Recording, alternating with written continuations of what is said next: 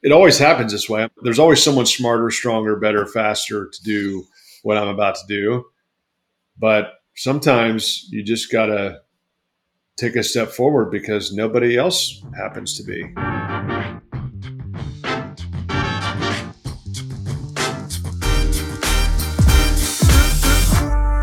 Hello and welcome to What's Next. I'm Joel Krogman and this is my show. This is a place where I talk with people who are building meaningful lives. Talk through challenges that they face, through taking risks, through failure, through success. The reason I started this show is because I get stuck all the time. I need encouragement and inspiration just as much as anybody else, if not more.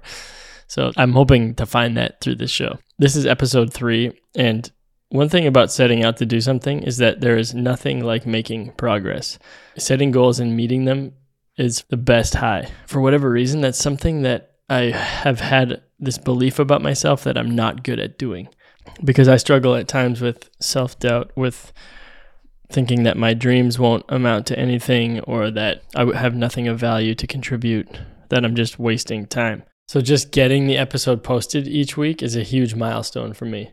Today's conversation is with Jake Harriman. Jake served in the U.S. Marine Corps as a Platoon Commander in both the Infantry and Force Recon. He's founded and led industry-leading nonprofit organizations, and really, he's just tried to dedicate his life to making the world a better place.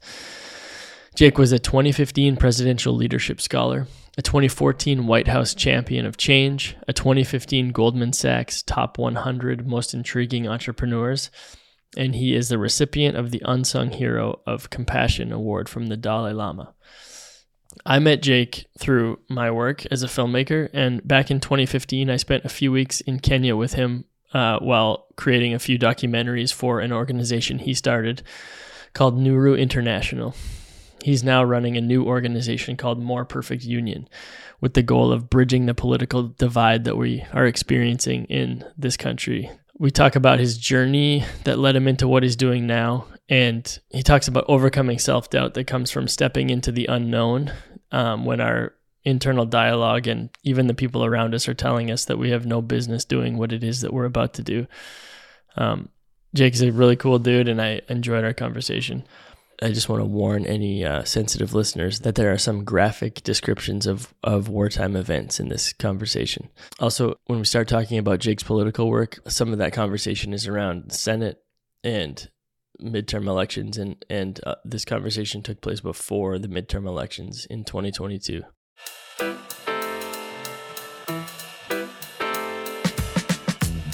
Sound good? Great. Cool, man. So you kind of began your adult life in the military, focused, intense military experience. How'd you get into the military? Yeah, I grew up on a little farm in West Virginia, and we were poor by American standards, but I didn't know it as a kid. I mean, we grew everything that we ate, and we hunted for meat, and we had a cow for milk and butter, and chickens for eggs, and all that kind of stuff.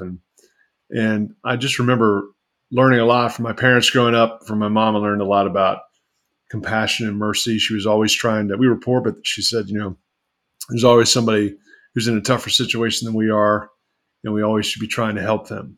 So she taught me a lot about compassion and trying to always help other people, serve other people. And my father was an entrepreneur. He tried a bunch of different things. His main job was he drove the school bus for the local school system. And he had tried to start a bunch of different businesses though, and he just never gave up, and on the farm we would, I remember one time we were building fence, and we had to drive these kind of large locust posts into the ground. And so I was like 6 or something, and I was holding the post, and my dad was standing on the tailgate of the truck, and he was like driving the post in with a sledgehammer while I was holding it down beneath him. And I was terrified he was going to miss that thing and hit me. Yeah. So I started crying, and I said, I can't, Dad, I can't. And I sat, and he kind of got down off the tailgate and lifted me up on it. He said, listen, son, he said, I never want you to hear you say those 2 words ever again.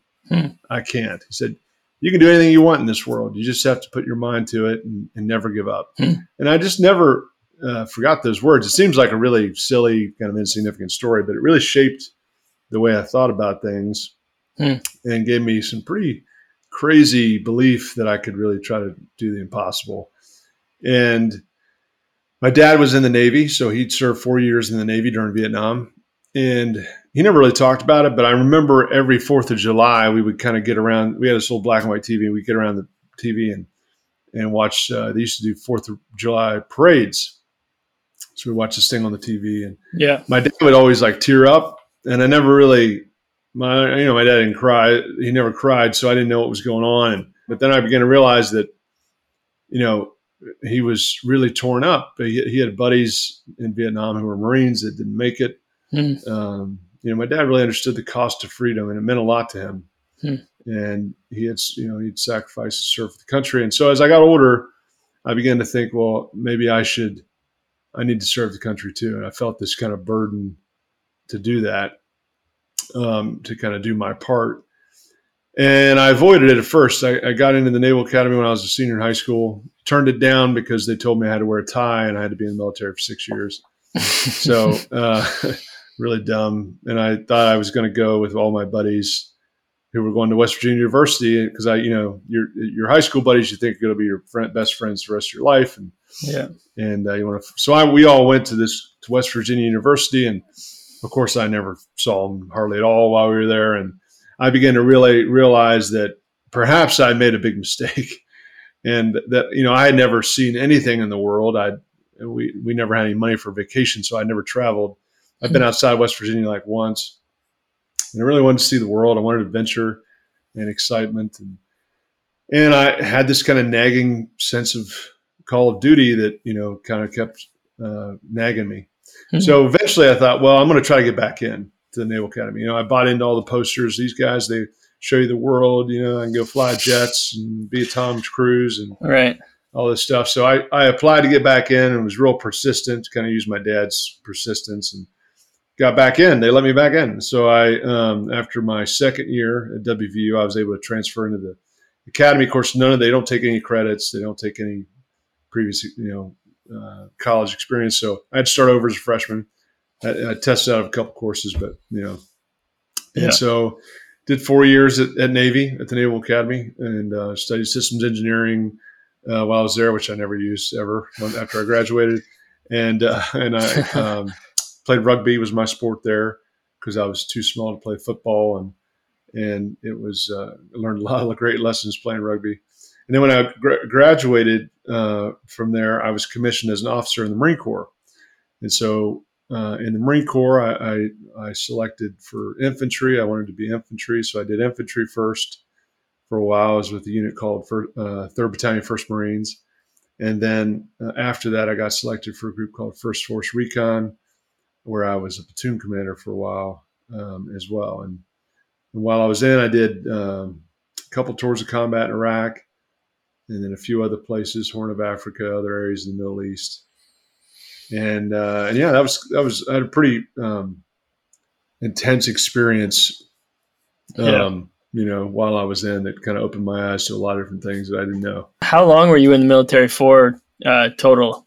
7.5 years. Okay. Were you sort of feeling fulfilled by it? Or did you feel like you were kind of getting what you had gone there for? Yeah, for sure. I once I actually got in, I had no idea what I was getting into. But once I got in and I started realizing, I started learning a lot about leadership. I started getting really close ties and bonds with my guys I served with.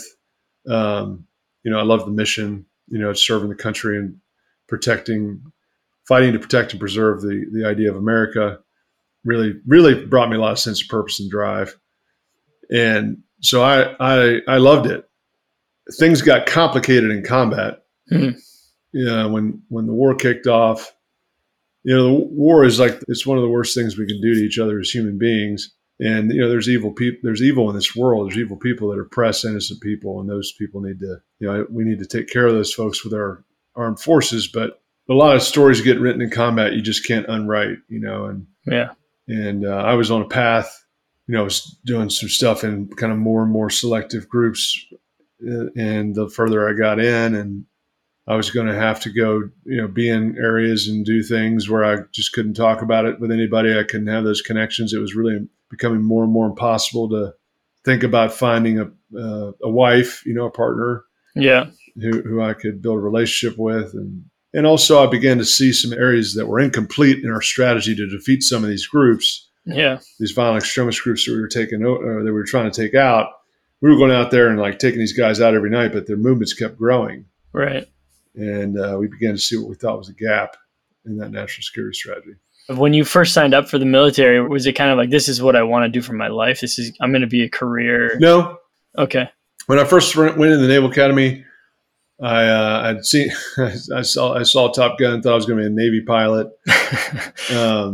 Got in, quickly got rid of that idea. I learned a lot about humility at the Naval Academy and in the service. When I first got in, I got dinged because my eyes weren't perfect, so I couldn't be a pilot. Then I wanted to be a Navy SEAL, and I trained for that. And there were 300 or 400 guys in my class who wanted those spots, or 15 spots for the class. And I think I made it to the last 20, and then they told me I couldn't do it. I didn't make the last cut. That was a great lesson in humility. I was devastated, but Marine Corps was also one of my top options. The infantry. You can't go into the special operations for the Marine Corps right out of the gate. You have to do time in the infantry first. So okay, I wanted to do infantry, and I was really grateful for that choice. I mean, I really think God must have had his hand on me, not going into the SEAL community first, but going in Marine Corps ground, and I just really found a lot of great brothers and sisters that I ended up working with that built these incredible relationships and that I would not have had otherwise, and also that led me to this other group, Force Recon, and then other opportunities beyond that I transitioned to afterwards that came as a direct result of those experiences. Yeah, yeah. And so while you were in the Middle East there and you're on a mission there's a significant event that led you to kind of think about your life differently, think about, what the future might look like for you differently. Yeah, I during the Iraqi invasion, we were one of the lead forces for the Marine Corps, kind of going up the gut through southern Iraq to take Baghdad. And our first major contact in the war was a place called Nasiriyah, where we got ambushed and we started taking fire and had to push through the city and form a defensive perimeter north of the city where we had to dig in and wait resupply. It was early morning. I remember that as the sun was about to come up, I got up out of my fighting hole to kind of walk the lines and check on my guys. Everybody was exhausted and scared and hungry. And as I was walking the lines, I looked up on the highway and I saw this little white car racing toward our position from the north, which was weird because there weren't any vehicles on the highway at the time. Southern Iraq at the time was a really poor place. As we had been moving through the south, the regular Iraqi army was retreating to make a final stand in Baghdad, but Saddam had been pushing his Fedayeen, these kind of special forces soldiers, south, and they were going hut to hut in these rural villages, these poor villages, trying to recruit people to fight us. They were basically saying, look, your kids are starving right in front of you. If you pick up a weapon and go fight these guys 10 miles south of here, we'll drop off a bag of food here every little while and help out your family.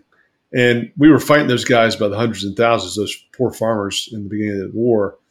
And that kind of set the stage for this event, this one kind of catalytic event. So I got up, walking the lines, checking on my guys. This white car is racing toward our position. The enemy had just started using suicide bombing tactics where they pack explosives in the car and run it into our position and blow themselves up. And so, I thought this was one of those suicide bombers. I grabbed 3 of my guys, took off running toward the car to get it to stop. Finally, the car stopped about 50 meters out, and the driver hops out. And he's like waving his arms frantically and running at me. And now I think this guy's, strapped to the bottom of himself. He's going to blow himself up. And I'm yelling at him in Arabic, and he's just not stopping, and he's continuing forward. Finally, I look behind him as I think I'm going to have to take him out. And I see this large black military truck roll up behind his little white car, and 6 guys in black jump out. They run up to the car, and they start shooting into the car. So this guy who had been running toward me stops dead in his tracks, starts screaming, and starts running back to the car. And that's when I realized this guy was just one of those poor farmers who was trying to escape across our lines of safety because he didn't want to fight. And he had his family with him. So I was running as fast as I could to the car to help save his family. But by the time I got there, it was too late. My guys were taking out the Fedayeen. And by the time I got there, I looked in the passenger side. His wife had been shot in the face and in the chest. She was slumped over dead. He had a little baby in the back seat whose arm had been shot off, and she was shot in the head. Wow. And then he was cradling the body of his little, 5 or 6-year-old daughter who's been shot in the stomach, and she was choking on her own blood as she was trying to breathe. Wow. And, for the first time in the war, everything slowed down for me, and I put myself in this guy's shoes, and I just thought, what choices did this guy have when he woke up this morning? I live in a world of choices. Where do I want my kids to grow up? What do I want them to have? What do I want them to have for breakfast? They got all kind of choices. We have all kind of choices here in America, and this guy had nothing. Yeah. He could watch his kids starve to death. He could strap a bomb on himself. He could run into our position. He had nothing. And so in that moment, I got really angry. And I thought, it's not fair that the GPS coordinates of a person's birthplace dictate what choices they have in this world.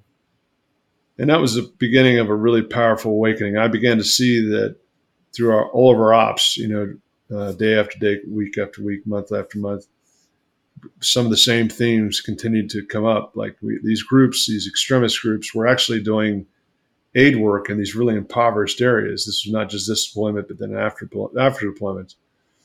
These guys would go into these highly impoverished areas. They'd offer food. They build schools and clinics. And they were also horribly oppressive, but it was the only opportunities a lot of these farmers had to feed their kids. They didn't have any other choices. And the aid groups couldn't reach these folks because it was too dangerous. Yeah. So that's what led to kind of this big awakening that led me into a new pivot. Yeah. So what did you do? What was that pivot?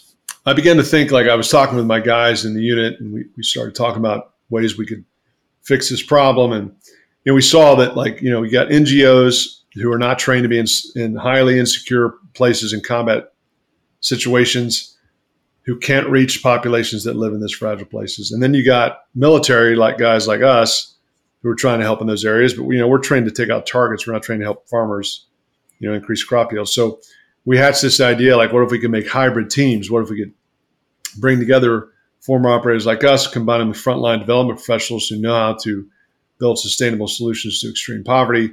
We could form these composite teams and embed them in these highly fragile areas where other NGOs can't go, to be able to work with, and we could live there for 5 to 7 years. We could work with local leaders to build locally led sustainable solutions to beat extreme poverty and build what we call resilience corridors to stop the spread of groups like ISIS and Al-Qaeda from continuing. And this is the way to round out the strategy to defeat violent extremism. It wasn't just about kinetic or military action. It was about also meeting these needs of the families, where you had these lack of choices due to the desperation of extreme poverty. Yeah. And so originally your plan to do that was as a wing of the military or through the military?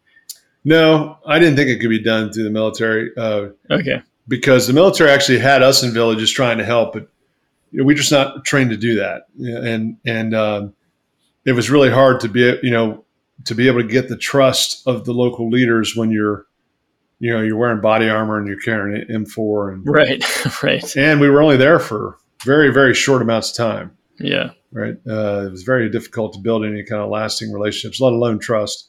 So that military wasn't a solution. So, I thought we needed to build this hybrid company, but I certainly didn't feel equipped to do so.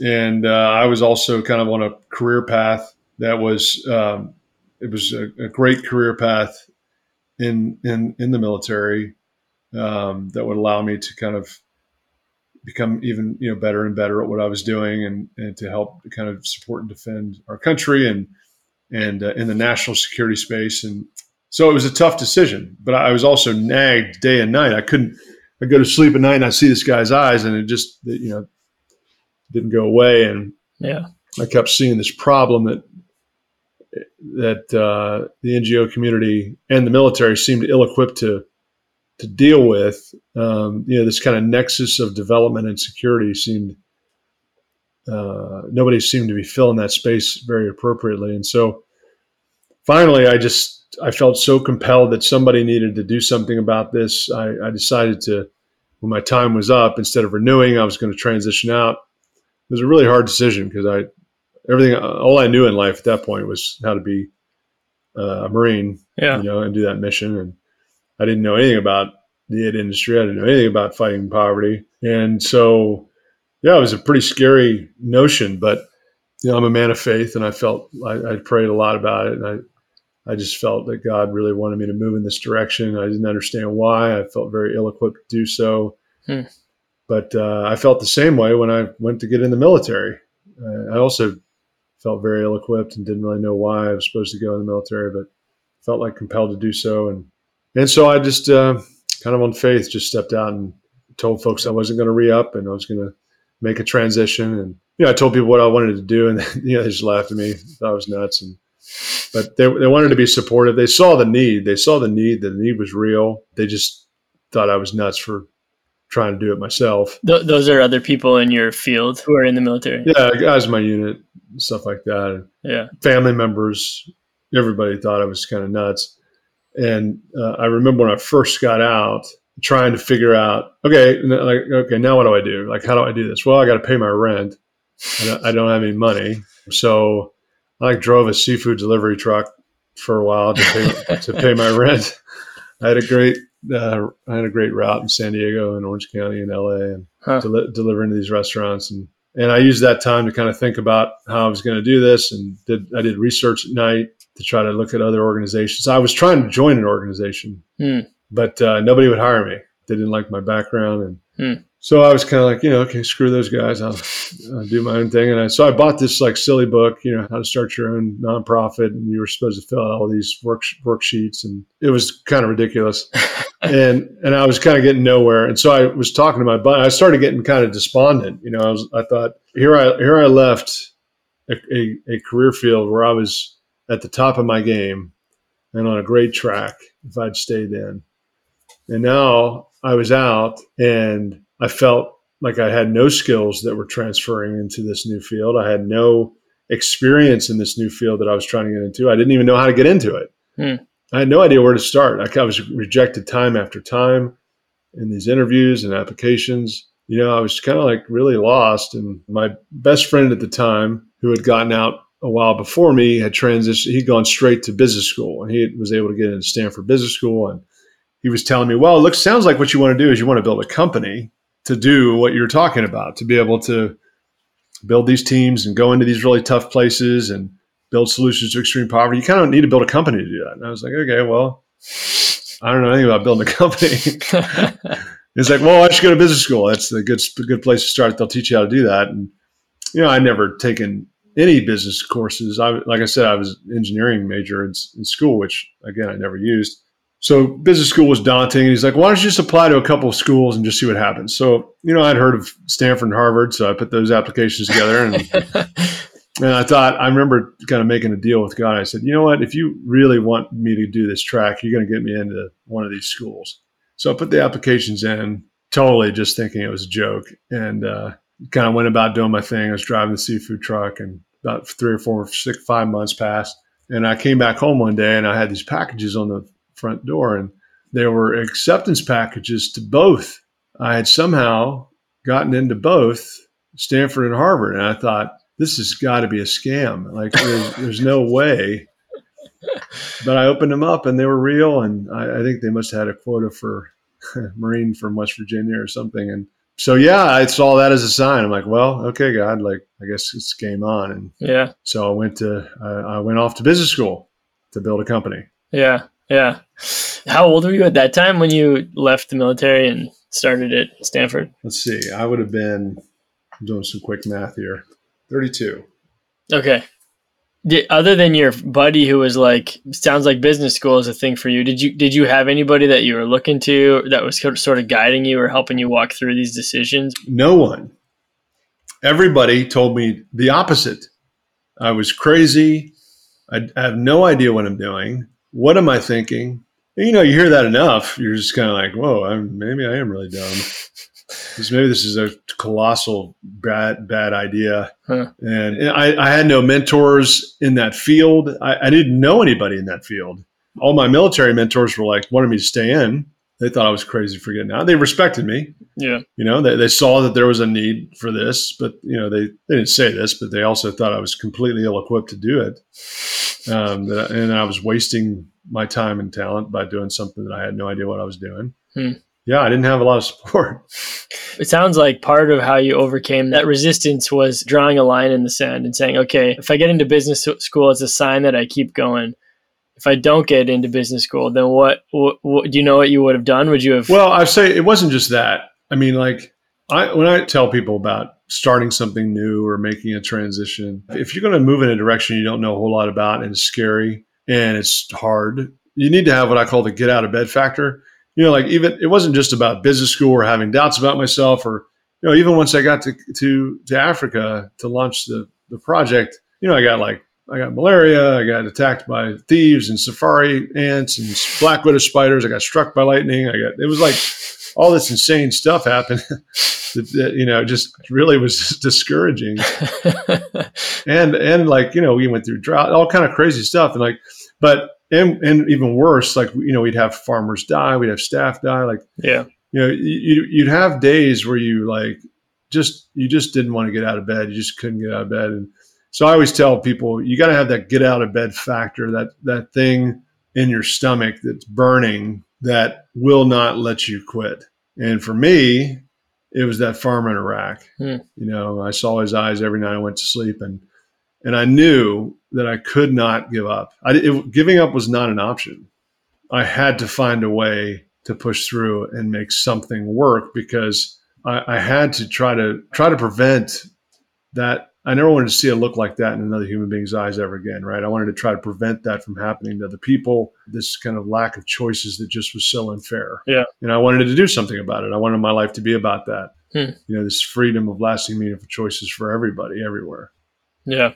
The seed of an idea becomes Nuru International. And so why don't we just talk a little bit about what Nuru is and how long it's been going on for now. And yeah, it's like an incredible organization with an incredible story. So thanks. Yeah, I mean, it's really a testament to my team and the leaders on the ground that kind of came behind this. And so Nuru is it's a new approach. It sits right at the nexus of security and development. And the goal is we go in and kind of act as the scaffolding.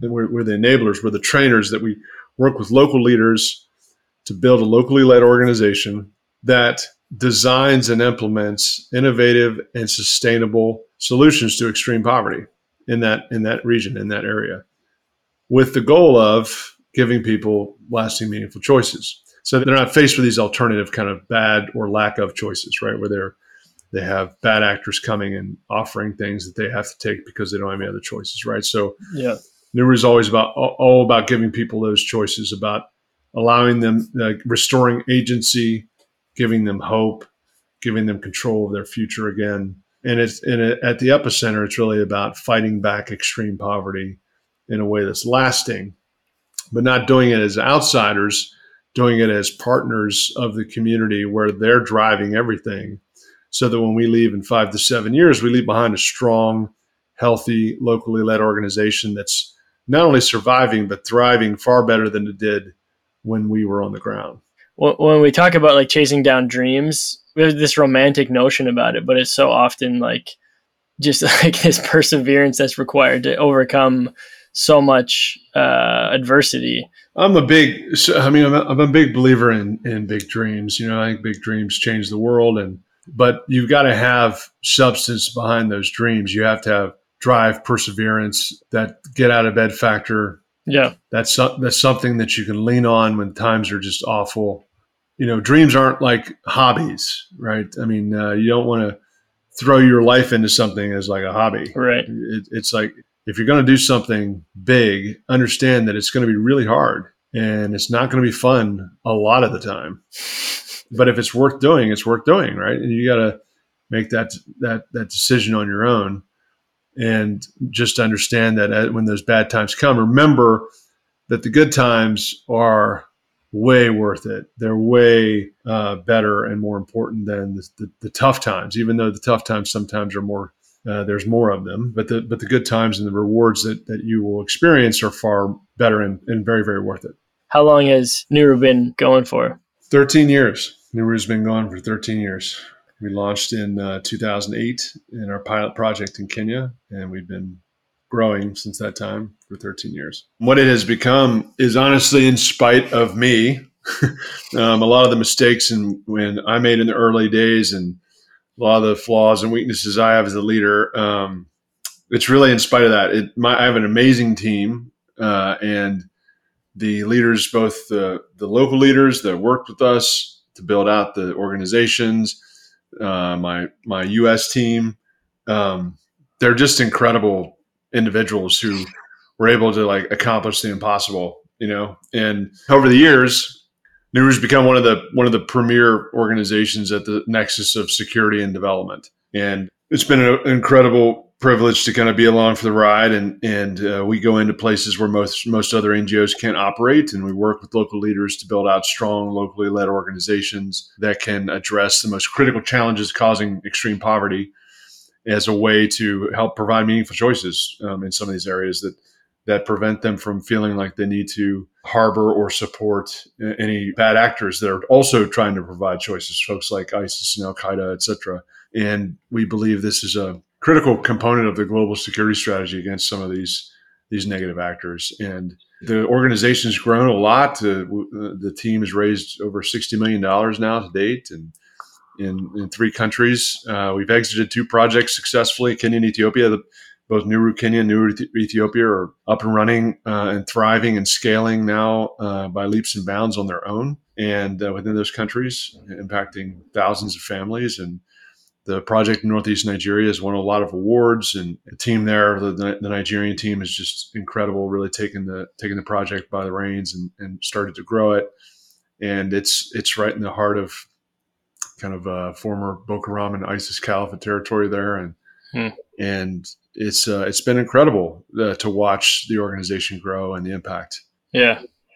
From what you had originally thought of, did Nuru sort of become the dream? Yeah, it took a long time. I think in the beginning, we were working in Kenya. I wasn't really focused as much on extremism. There was a little bit of that, and there was a little bit of, folks with no choices opting into more nefarious operations and stuff to make a little bit of money to provide choices for their families, but nothing like we saw kind of in later years. And it was a pretty amazing first few years diving into the international development space to try to earn our chops there and try to understand how to do locally led development. We had a theory that it was all about leaders, and that leaders could really create the change, and that we had to create these self-sustaining entities that could really thrive on their own, that could be really independent of Westerners, and that took a long time. It took 7 years to exit the first project, 5 on the second, but I'm really humbled by where the organization is now and where the team has taken it. And it's been fantastic. And I think it has become what I had always dreamed of it being. We're right now in Northeast Nigeria, as I mentioned, in former Caliphate territory, and getting ready to scale into the Sahel in northern Burkina Faso, and where ISIS and Al-Qaeda or JNIM are also heavily present and working in areas where other groups can't work. So it's kind of exactly what I had dreamed of trying to build when I was thinking about transitioning. But of course, at the time, I had no idea how to do that. I know that you've now decided to make another change in your life. You stepped out of the leadership role at Nuru, and you're doing something new now. How did that idea first creep up in your mind of there's something pulling at you that maybe your life is going in a different direction, right around the time when Nuru was really starting to do what you had really kind of dreamed about in the early days? Yeah, it was very bittersweet. About the time I left or was getting ready to leave, we were able to help pass a major piece of new legislation called the Global Fragility Act that changed the way the U.S. government addresses highly fragile states and opened up incredible opportunities for Nuru to begin scaling into these highly fragile areas. So you would think that I would have stayed, and after all these years, we're finally there and really taken off. And they're actually doing amazing. I think they just had to get rid of me. I think that was the problem. But I think my shift started happening in 2015, I was invited back to the U.S. To participate in this new program that President Bush and Clinton were starting called the Presidential Leadership Scholars Program. And, before that, 15 years before that, I hadn't lived in the States. I hadn't lived in the States for 15 years. I was always deployed as a Marine. And then with Nuru, I lived in the villages where we operated for 7 years. And I remember coming back to the U.S. for this program, and I was just shocked by what I saw. Like I didn't recognize the country I left to fight for in 2000. I kind of felt like the old adage about the frog in the boiling pot of water. I was watching this frog getting boiled, and nobody seemed to really see it or understand how bad it was.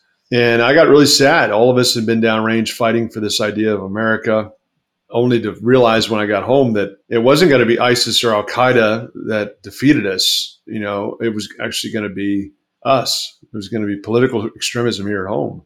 It was going to tear us apart and end our democracy unless we got in front of it. So then I got really angry. And I thought, it actually doesn't matter how much great work we're doing downrange overseas. If the light of American democracy goes out, the world would lose a great hope and a potential light for the world. And so I became really torn. I saw this thing I'd built with my own two hands over 12 years, really it had been growing, but really starting to step into its own as one of the, if not the premier player in that space. And I was thinking about leaving.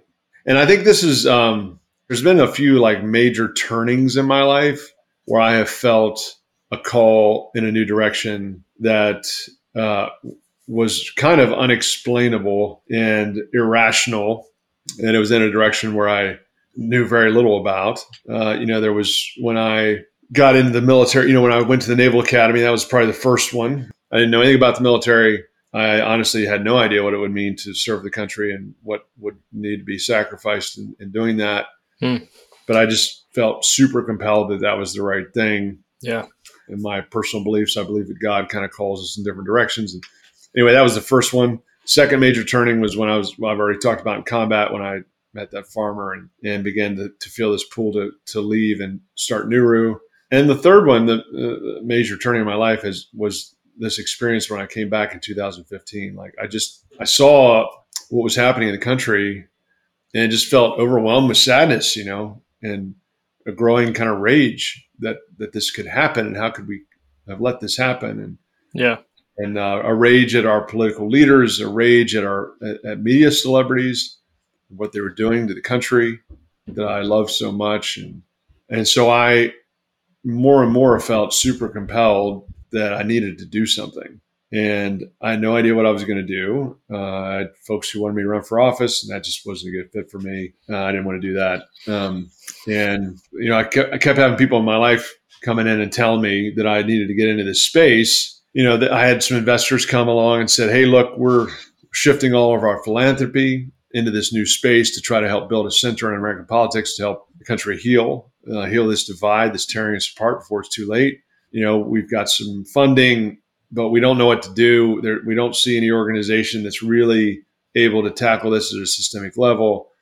We believe in you as a leader. We saw what you did when you disrupted the aid industry with Nuru, you and your team. And we'd love for you to take a look as an outsider again at this politics industry and see if there's a way to disrupt it to build out this center." And again, I knew nothing about politics. I had never thought about politics ever, never taken a course. Just like when I left the military to go start Nuru, I knew nothing about business or companies or poverty or alleviating poverty or development work. In this case, I knew nothing about politics, political science theory, how to start movements. Like I didn't know any of this stuff, and yet I felt super compelled that I needed to do something. And it always happens this way. I'm never, there's always someone smarter, stronger, better, faster to do what I'm about to do. But sometimes you just got to take a step forward because nobody else happens to be. And there's a lot of people working on a lot of things, but in this, I ended up doing about 4 months of research to try to understand what was going on in this space. And in the beginning, just like with Nuru, in the beginning, I wanted to join another organization. I thought, well, there's somebody else out there working on something or building something that could really address this key challenge at a systemic level over many years. And I just didn't find anything that was inspiring or frankly, that wanted to hire me. And so as I was doing my research, I began to see what I thought was a real market gap. So I put together a white paper about what I thought could be done. And I've sent that around to a bunch of these people, investors, and a bunch of my mentors. And I had Jim Mattis and John Allen and President Bush, a few others look at it and give me some feedback on it and encourage me to do it. And so then I was kind of in a conundrum. Like I had this idea. I had people who wanted me to do it. I had some people who wanted to fund it. But here was Nuru, about to really take off and do all the things I'd ever dreamed of it doing. And I felt like I needed to leave. And it was just super strange, just like it was when in my military career. I was at a point where my military career was really taking off too. I was going into a world where, I was good at what I did, and I really felt comfortable there, and was beginning to get in more impactful units and things like that. But I just felt compelled to jump into this like highly unknown, uncertain area that I knew nothing about. So it doesn't make any sense. And it didn't make any sense when I did this. Like I literally knew nothing about politics. And so I just thought, well, I just knew it was the right thing. Yeah. So I put together a plan, and I also was super passionate still about Nuru and the national security problem it was addressing, global security problem it was addressing.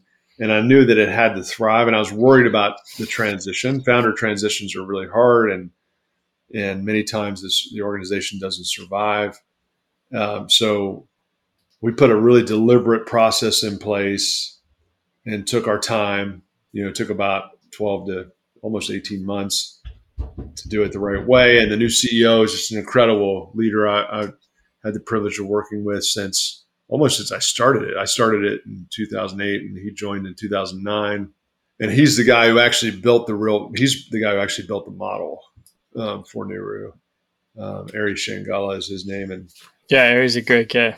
Yeah. And he took, and he stepped in, and the team was ready. He was ready. Everybody seemed ready. And I began to also see, it's a little bit bittersweet too, because I began to also see that Ari was a better choice to lead the organization at this point. His skills and his background and his talent and knowledge lined up much better for where the organization was going than mine did. And it's hard to wrestle with that as a founder when you grow to a point where you realize you're not the best person to drive the ship anymore. How did you wrestle with that? How did you come to terms with, I can imagine the ego would fight that, want to prove that wrong. Yeah. Well, humility is always a key character trait that I admire and aspire to in leadership. We're at Nuru, even we trained a lot on servant leadership. It was a core focus of what we did. Now I mess up all the time, and my ego does get in the way a lot and all these things, but I really understand the value of humility and leadership. And I understand that if I really cared about the mission and what the organization was created to do, that I needed to get out of the way and let the organization do it. And if I cared about me and people knowing who I am, or getting recognition or pats on the back, or being seen as the guy who did this or the guy who did that, then sure, I should stay. But, the organization would not have been able to grow like it has now under the new leadership. And that would have been a terrible, selfish decision. And so it became very clear, even in the transition. It was amazing. Everything from, team surveys about the culture and team and all this kind of stuff. Like under Ari's leadership, the team is really thriving. They've got a super positive culture. Everybody loves being there. I'm not saying everybody hated being there when I was there. But I'm just saying it's a really healthy culture under this new leadership, and they're really well positioned to do what needs to be done in this next step. Yeah, that's cool. Were other people around you saying you're crazy again to do this, or was it? Sure. Yeah, most people thought I was nuts again. I'm used to being called crazy. So that doesn't really faze me anymore. But Yeah. but everybody there were a couple donors that I really respected in the development space that have become kind of mentors who really, they were like, I just don't understand why you want to do this, and it doesn't make any sense. And that kind of hurt. I was just like, when your mentors are kind of like questioning the direction you're going and people you really look up to and respect, it's hard. Yeah. And you kind of start doubting yourself a little bit. So what do you do? What did you do in that? Like, how did you sort of recenter yourself? Or I had to keep coming back to the reason for why I was doing what I was doing. Like when I transitioned out of the military, I had a lot of leaders I respected who wanted me to stay in, but I had that kind of core reason for why I felt compelled to transition. Your reason to get out of bed in the morning. Get out of bed, yeah, the get out of bed factor, right? So I kind of had that same factor now. And for me, the thing that tipped me over the edge, really, as I was trying to make this decision, was my daughter. So I in 2015, when I moved back to the States, I met an amazing woman. She had a daughter. I fell in love, and I tricked her into thinking I was a good guy, and and so when we got married, and the more I fell in love with them, the more I began to see that she might not have a country to inherit. And a lot of the choices that I had growing up and my ability to achieve my dreams and the visions that I created were not going to be there for her. Those opportunities were not going to be there for her. And the freedoms that I enjoyed might not be there for her. And the country and the world had become a pretty ugly place. And I didn't want that for her, I didn't want that for her. And I looked around, I didn't see a whole lot of people that I believed in that were doing something I thought could fix it. It's that whole thing, that whole saying, if not me, then who, right? You can't always wait for some other leader to step forward and try to solve a problem. If you do that, that's how bad things happen. That's how autocratic regimes come to power. That's how companies die. That's how people die. There's lots of bad things that happen when leaders sit on the sidelines waiting for somebody else to step out and take charge. And it's not just about taking charge. It's about, when I say leading, it's not about controlling or using authority over people. It's about showing what's possible, right? Showing people that it's possible. People want hope, and real leaders give people hope, and they do it by action. They don't do it through words. So in a crisis, when there's really these bad things were happening, and my daughter, I couldn't look around and say, well, I'm hoping that this guy we're going to elect is going to take care of things, or I'm hoping that these community groups that are out here are going to try to pull the community. I couldn't wait. You couldn't wait. Things were getting worse and worse, and I needed to do something. So what is More Perfect Union doing? What's the mission? Well, we have two goals. So More Perfect Union is designed to help the country heal the division that's tearing the country apart, and then build a center out in American politics that makes the government work for the people. And so there's two strategies to do that. We have a public-facing side of what we do, and then we have more kind of under the radar covert side. The public-facing side is we're building out this movement. It's a veteran-led movement with the vision of being the next generation of civic organization, like Rotary, Kiwanis Club, Lions Club. Those are all sadly in decline. We need a new generation of civic organization where millennials and Gen Z folks can come in and help own their democracy, help own the country.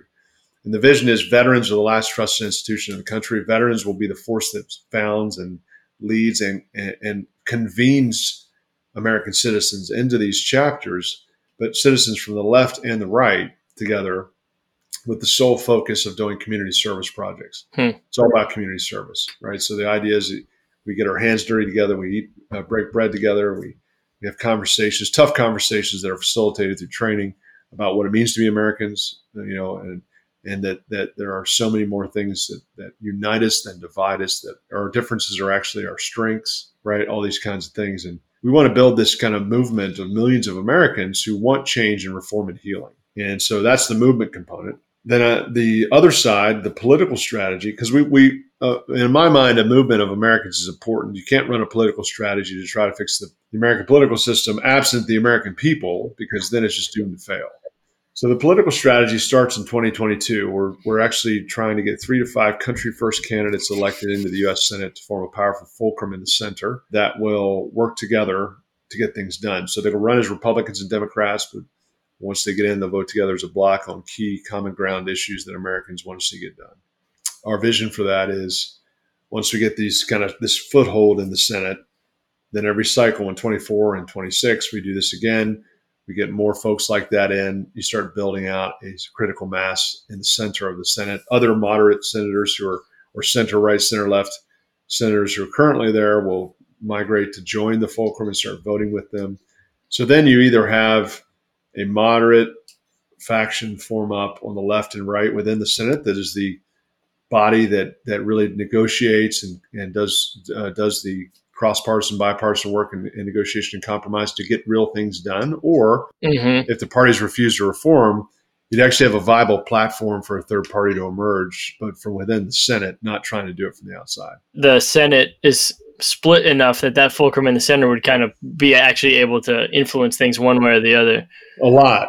Yeah. And eventually you want to build enough of a critical mass to overcome what's called a filibuster, which is you need 60 senators to be able to do that. Right. That's awesome. So you're chasing down this change and you're getting out of bed with that same kind of energy you had with Nuru. I do, because all you have to do is read the news each day. Things are getting worse and worse, and I'm feeling more and more grateful that I'm in this new fight.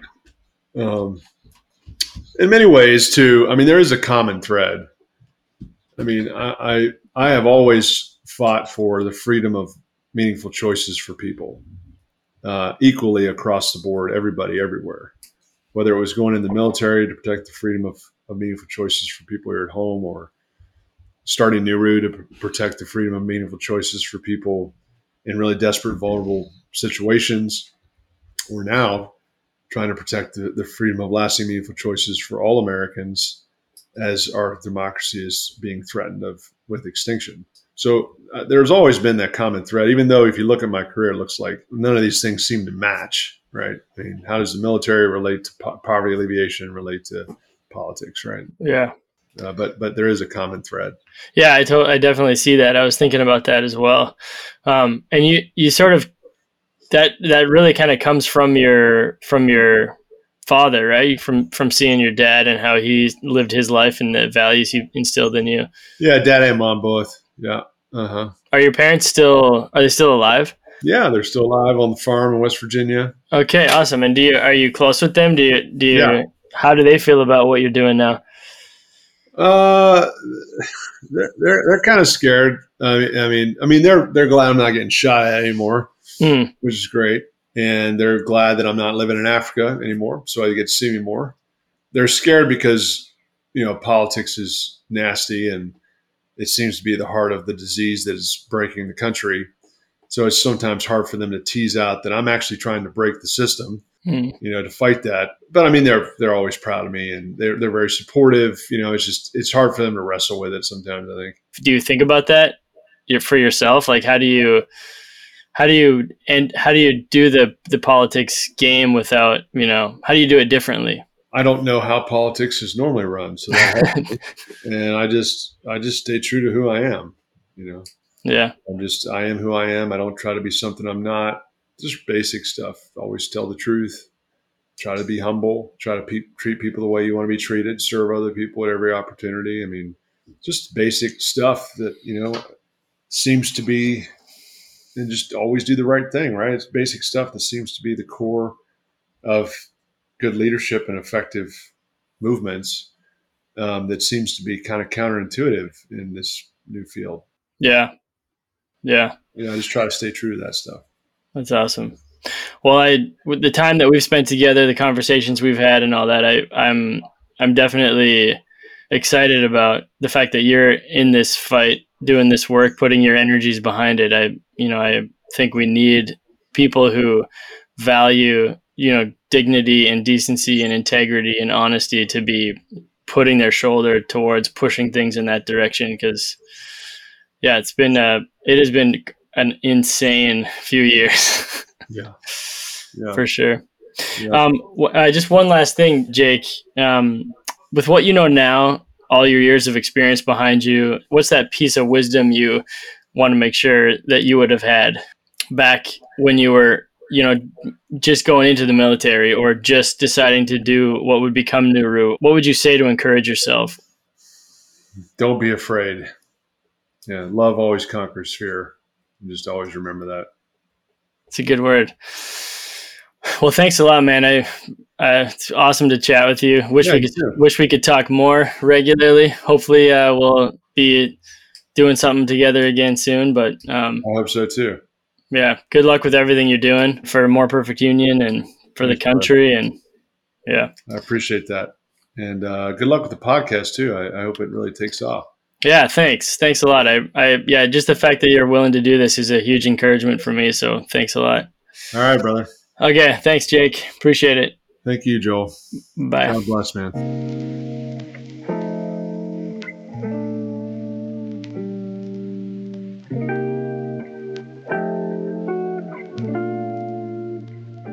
You can learn more about Nuru by visiting nuruinternational.org, and you can learn more about More Perfect Union by visiting mpu.us.